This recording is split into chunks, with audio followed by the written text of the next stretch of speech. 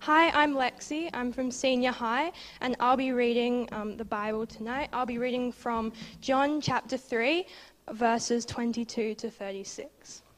After this, Jesus and his disciples went out into the Judean countryside, where he spent some time with them and baptized. Now John also was baptizing at Aenon near Salim, because there was plenty of water, and people were coming and being baptized. This was before John was put in prison. An argument developed between some of John's disciples and a certain Jew over the matter of ceremonial washing. They came to John and said to him, "Rabbi, that man who was with you on the other side of Jordan, the one you testified about, look, he is baptizing, and everyone is going to him." To this John replied, "A person can receive only what is given to them from heaven. You yourselves can testify that I said, 'I am not the Messiah, but am sent ahead of him.' The bride belongs to the bridegroom. The friend who attends the bridegroom waits and listens for him and is full of joy when he hears the bridegroom's voice. That joy is mine, and it is now complete. He must become greater, and I must become less. The one who comes from above is above all. The one who is from the earth belongs to the earth and speaks as one from the earth. The one who comes from heaven is above all. He testifies to what he has seen and heard, but no one accepts his testimony. Whoever has accepted it has certified that God is truthful.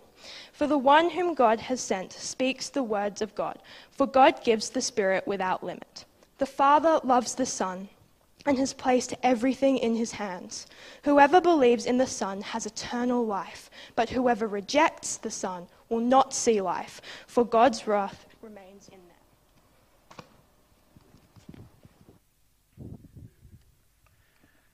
Well, I don't know about you, but my Insta feed was filled with end of year 12 events this week. Most of them, of course, happening on Zoom. And so as we start tonight, I want to share with you an excerpt from a principal's speech that I read. And it goes like this. As I draw to a close, let me specifically speak to Year 12. We've been very thankful for most of your time here at high school. We're looking forward to seeing you go. And as you do, please hear this. There will always be someone better than you. So don't waste your emotional, physical, or mental energy trying to be best. Few, if any of you, ever will be. Rather, just be yourself. Be ordinary. Get a job if you can. Live life. And be remembered as one who didn't waste too much of their time pursuing money pursuing failure. Be remembered as the one who just got on with it and then was not remembered. Thank you. Now that's a far cry from what I heard Mr. O'Connor say in 1990, and I suspect that is a far cry from what any of you perhaps heard this week. For most school principals, their job relies on their capacity to inspire and achieve glory and greatness in the kids at their school. And so principals say things like, "I know that these are young men with warm hearts who will go on to do great things." And they talk about discovering your path and realizing your purpose through excellence, or giving their all to ensure everyone finds a place and thrives as a fully formed human being. And even in schools where academics are not acknowledged, well, everyone knows who the greatest is, because deep down, we all want to be that guy. Now, you might have guessed it, but I actually made that earlier speech up. It was never given. It's a complete fake. And it's a fake because no school principal would ever say those things. Because achieving greatness is the air we breathe.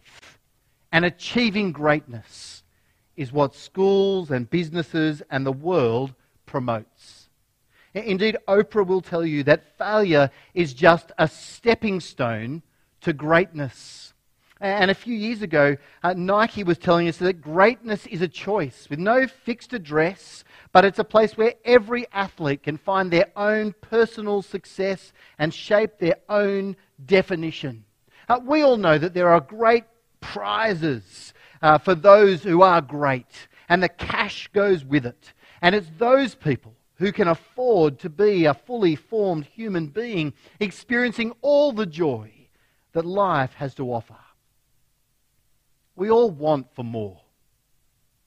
But the truth is, we rarely achieve the glory we hope for. And so we have to settle for what we have, with a measure of frustration at missed opportunity, often with jealousy at other people, and disappointment, usually in ourselves. So now hear this. What if I told you that you could get off the conveyor belt of disappointment and frustration right now and find absolute, permanent joy? Well, that's the message of John 3 that is before us tonight. It is that joy is not found in being great. Instead, joy is found in serving greatness. So grab your Bible if you've got it, or you'll see it on the screen. We're going to open up from John chapter 3, verse 22, and see what God has to say to us. And the first thing that we're going to see here is that John's disciples actually defend his greatness. So as our passage opens, we actually find Jesus and John the Baptist both baptizing people. Now, I don't think either of these baptisms are what we would know as Christian baptism, more likely signs of their alignment with that message that John's been preaching, the need for repentance because of the coming of God. But you've got two baptisms taking place in sort of the similar area. Now, you know what happens when a second pizza shop opens up in a set of shops, or a second burger shop opens up inside a set of shops. There tends to be jealousy and confusion, and winners and losers.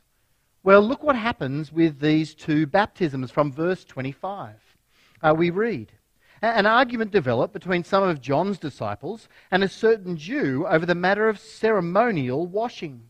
They came to John and said to him, 'Rabbi, that man who was with you on the other side of the Jordan, the one you testified about, look, he is baptizing, and everyone's now going to him.'" Now that's sort of pretty hard to follow, because it looks like verse 25 and 26 appear to be dealing with two different arguments or problems. But if you imagine that it's John's disciples who are the ones causing the argument, I think we can follow along. So the story goes a bit like this. A certain Jew is commending Jesus' baptism to people. The disciples of John hear this and say to him, "Hang on, you've got to have John's baptism first, because his baptism is a purification baptism, a ceremonial washing baptism in preparation for the Messiah." And the Jew goes, "No, you can do either baptism." And John's disciples are furious, and so they go back to John, concerned that all their customers are being stolen by Jesus, who's set up shop down the road. And they say to John, "What are we going to do about this?" And so how's John going to reply? Now remember, John was at one point the greatest draw card in all Jerusalem. We're actually told elsewhere that at one time the whole Judean countryside and all the people of Jerusalem went out to John to be baptized. John was an Israelite rock star. So you'd understand if he was upset. Someone was taking over his role, taking his people, taking his fame. But with John, it's the exact opposite. He's not upset. He's actually overjoyed.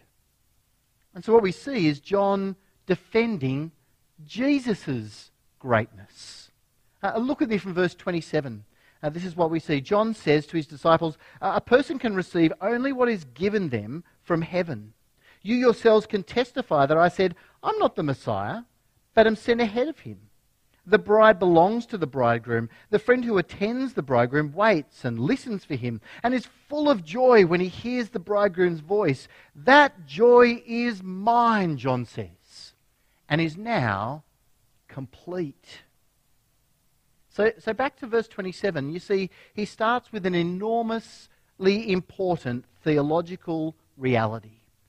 It is that God's sovereignty stands behind all human claims and all human ability. You are who you are because God made you that way. And God gave you all you have. And God enables you to be all you will be. You have nothing and you are nothing but what you received from the hands of God. And that is enormously humbling and life-orienting. It means no school can make you into a fully formed human being but by the grace of God. And no coach can make you into the next Quade Cooper but by the enabling of God. And no strategy can make you into a more successful minister but by the gift of God. And John knows his place. He said there in verse 28, I told you I'm not the Messiah. I'm just one sent ahead of him. Now we've seen John's humility before, but there is something new here. See, John has pointed away from himself to Jesus, but now this rising prominence, this rising star of Jesus, while it's upsetting to John's disciples, well, it floods John with exceeding joy. Joy because he sees and knows the glory of Jesus. And he sees his place in serving Jesus, and he humbly accepts the greatness of Jesus, his master and his friend. He knows Jesus is ultimately great. And rather than being threatened by Jesus, rather than thinking he should compete with Jesus, rather than trying to find his own path to greatness, he finds joy in serving Jesus with exactly what he is being given. And so in the end, John exemplifies this reality, that joy is not found in being great, but joy is found in serving greatness, in knowing your place. And that's why he speaks in verse 29 about the wedding. He says, the best man doesn't expect to be in all the photos, but he knows that his role is important. But true joy is found in celebrating his friend. And to John, Jesus is that friend. So the news the disciples brought to him was the very news he'd been longing to hear. That Jesus was stepping out of the shadows and calling people to himself. And John is joyful because of what he is, not because of what he's done, but because of the one he's worked for and the arrival of Jesus' glory. And so John responds in the only way you should, when you see the greatness of Jesus. So third, the right response to greatness, it comes in verse 30, where John says, he must become greater. I must become less. You see, John is full of joy because Jesus has arrived. His work was not about notching up a baptism register of certificates bigger than anyone else, but his joy is found in serving Jesus, because ultimately he's king. He's the great one. He's in charge. He's the one calling people to himself. And when you serve Jesus, you know your place. You find your place. It was never about John. It was always about Jesus. Well, he recognized all he had was from God, but all he had to do was serve Jesus. And now that he sees Jesus triumphing, well, his joy is complete. He's satisfied because he's not been personally striving towards greatness, but John's pathway and John's purpose has been Christ. And to that end, John here models humanity at its joyful best.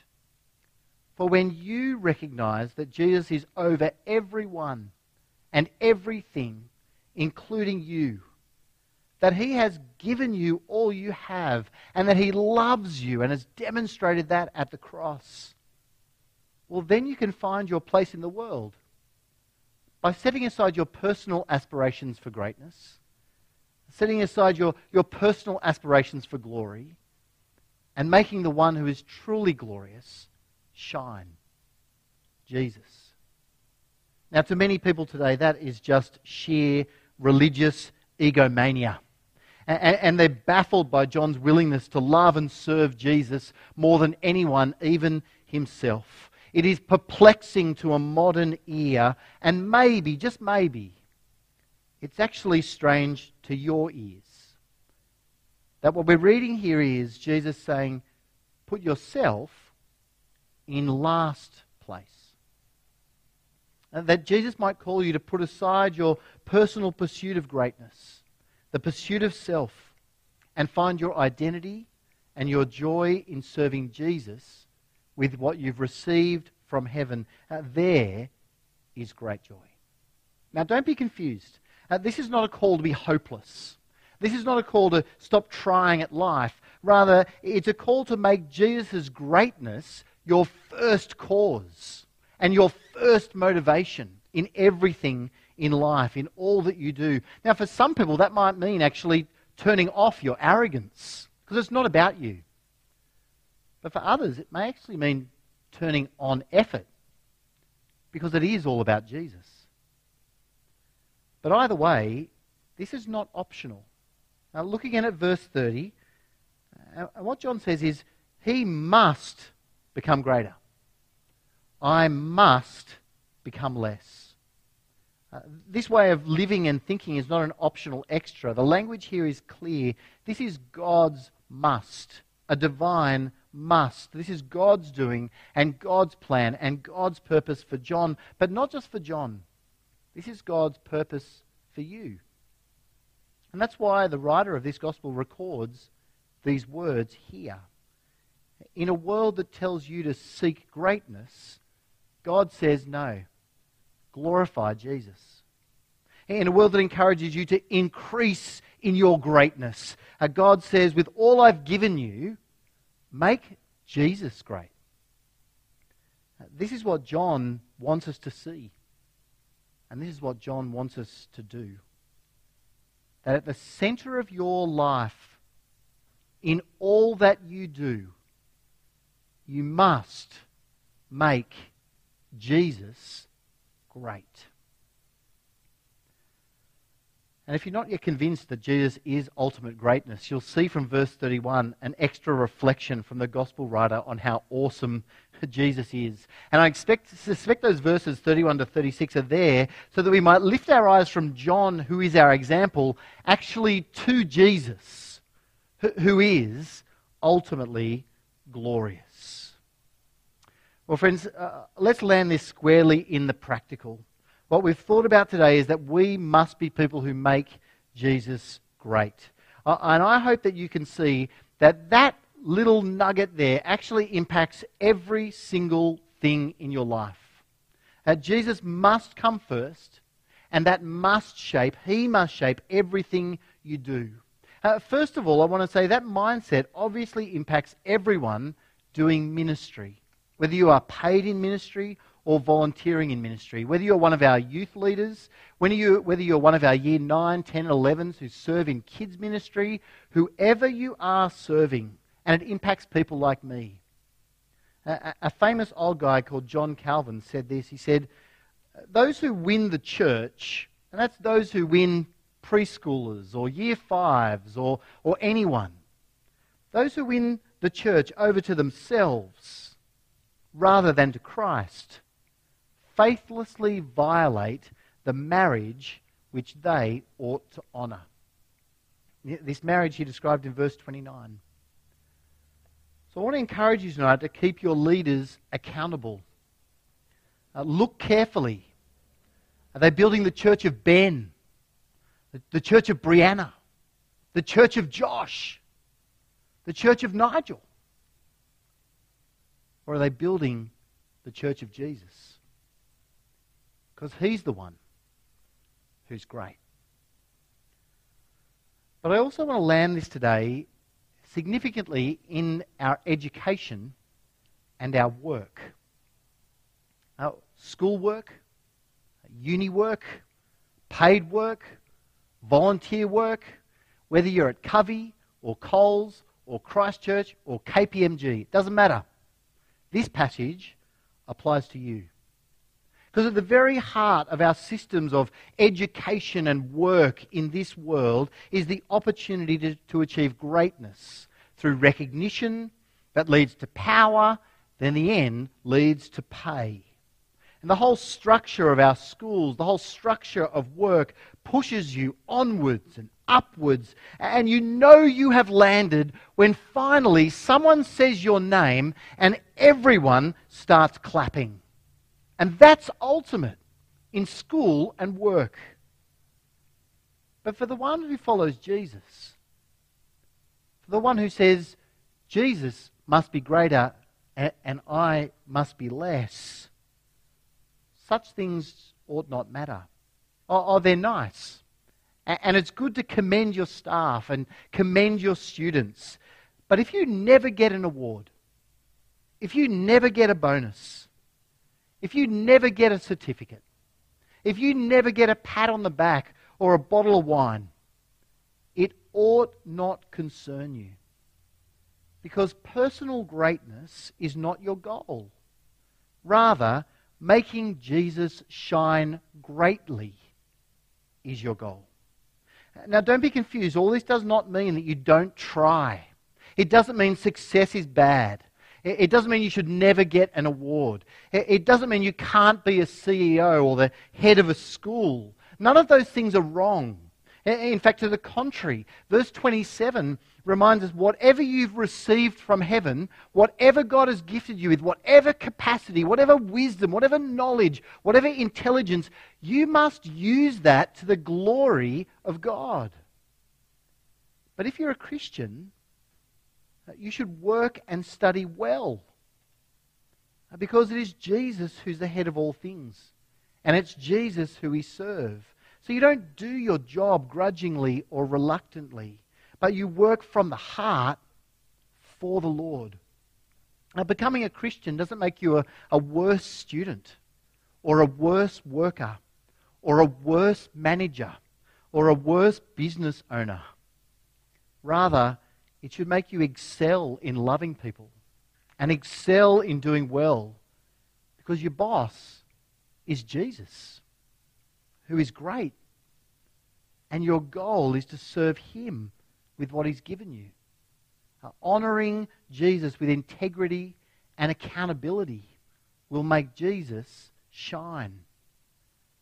And with those goals in mind, you can get off the endlessly disappointing mouse wheel where you run and get nowhere and get onto the path where hope and joy are found. You see, in the end, the desire to make Jesus great will reshape your attitude and action every time in the playground, in the office, on the work site. You'll show kindness and consideration to everyone. You'll look out for new people rather than harass them or isolate them.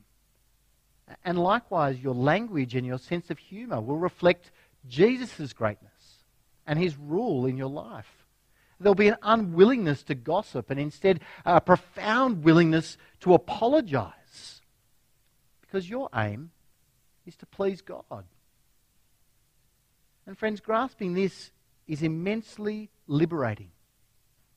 And it will actually enable you to be a better student, a better worker, a better employer when you have your eyes fixed on Christ, when you are driven by Christ, when making Him great is your goal and making yourself less is your desire. For who we are serving changes everything. Now, if you know this has not been you, you've been the person who's just been horrible to others. In the playground, at work, on the job site. Let me suggest this. If you commit today to making Jesus great,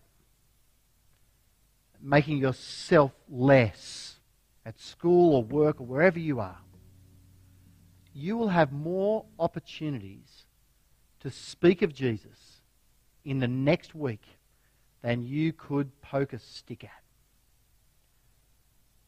Let me assure you, I'll be praying for you and for a Spirit-led transformation in your heart. Because friends, as you go deeper with Jesus, you will feel increasingly uncomfortable because you will descend into unfamiliar territory, the territory of humility and service rather than pride and greatness. But there can only be one great person, and try as you may, it will not be you. It will always, always be Jesus. Because joy is not found in being great. Joy is found in knowing Jesus. So as you step into this week with these words on your lips. Jesus must become great, and I must become less. Amen. Good times. Hey everyone, my name's Charlie. I'm a team leader at Christchurch Youth, and it's now time for Q&A with Nigel. Hey. So we're going to be taking some of the questions from Slido and putting them to the big man. So firstly from Hamish. Hamish's question: Israel was highly religious, so being zealous like John wasn't that weird. So how can we be active in glorifying God today without being seen as a religious nut? Yeah, that's a really great question. One of the first things that I did at Bible college was actually read Mark 1 and read about how John was dressed up in camel's hair and he ate wild honey, and one of the ways of translating the other thing he ate is cockroaches. So Definitely seems like a nut. yeah, that sounds pretty nutty. If you were to do that, that would be a really bad suggestion. But how do you actually present yourself as a Christian without being a religious nut? I think it's actually about authenticity. In our world today, we talk a lot about authenticity, and we talk a lot about just seeing people as they are. I think it's been really interesting, actually, if you're a rugby fan, to have seen some of the dialogue around Quade Cooper and Sonny Bill Williams, I think, and the way that they've worked together to help Quade Cooper out of a spot to be more authentic. And I think that actually what they're doing there is actually stealing from the Bible. They're stealing from the idea that actually you should be who you are under God and who God has created you. Forget trying to be something you're making up yourself. Actually just be the person you are. Now, my guess is that most of you don't actually spend all of your time sort of running around with people, whacking them with a Bible and saying, have you been washed in the blood of the Lamb? That's religiously nutty. But if you're actually just authentically a Christian, you love people, you love God, you pray for people, you care for people, you show people kindness, you demonstrate the fruits of the Spirit. I think in all of those ways that you're actually showing what it is to genuinely be a Christian, and that provides you with a platform to actually say to a friend in the playground or at work who's having some trouble or something else, I reckon a great way in is just to go, hey, can I pray for you? And at that point in time, you're just demonstrating to someone that there is an authenticity to your relationship with God, because it's not all about you. It's actually, no, I know this guy who actually runs the world, and he can make an enormous difference in your life. So I think that sort of is my sort of thinking, is none of us actually run around like religious nuts. So just be yourself, and you'll find opportunities to share Jesus. Yeah. So authenticity is the antidote to, I guess, being considered nuttiness. Just truly reflecting the gospel in your life. Yeah. Cool. Yeah. Next question about social media. So from Anonymous: is it hypocritical for our mantra to be Jesus must increase and I must decrease, but have our social media accounts which glorify ourselves? How do we navigate this? Yeah, excellent question. Charlie, what do you post on your social media account? I'm a bit of a dark horse, I guess. I don't really post very much. Are you even on Instagram? No, you are. Technically. I think it's an excellent question, though, isn't it? Because you can use your Insta account to cultivate a picture of yourself as, made up. A picture of yourself that's not actually you. And so I think you need to actually perhaps, ask someone, genuine Christian friend, maybe your growth group leader, youth group leader, whoever it is, actually say to them, can you have a look at my Instagram account and can you tell me honestly, do you think that I am just trying to parade some version of me? Or is this actually a representation of who I am as a person? Am I trying to make this all about me? Or am I actually using this platform to actually share the reality of my faith as well? I think it would be a sad thing if you went onto my Instagram account and never saw anything about church, except maybe in my bio. There's I'm a pastor of a church in Sydney or something else like that. If that's all, then I think that's probably a problem. So I think in the whole world of social media, it's a great opportunity to take this passage, as I said, that what we read here impacts everything. Take it and ask yourself, is this about Jesus or is this about me?